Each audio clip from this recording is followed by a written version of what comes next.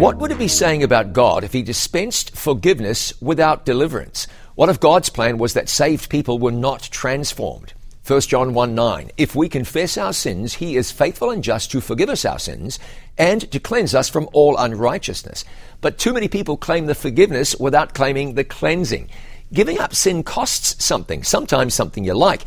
You get used to being irascible. You enjoy your wine or your lust, or you get used to lying. You don't want to give it up. If God can't deliver you from the sin that besets you, that would mean God forgives us from sin, which causes death but leaves us in sin. That he frees you only to leave you enslaved. No, God offers you deliverance. And if you want it, if you claim it, you can experience it. You can experience deliverance through the power of Jesus. I'm John Bradshaw for It Is Written.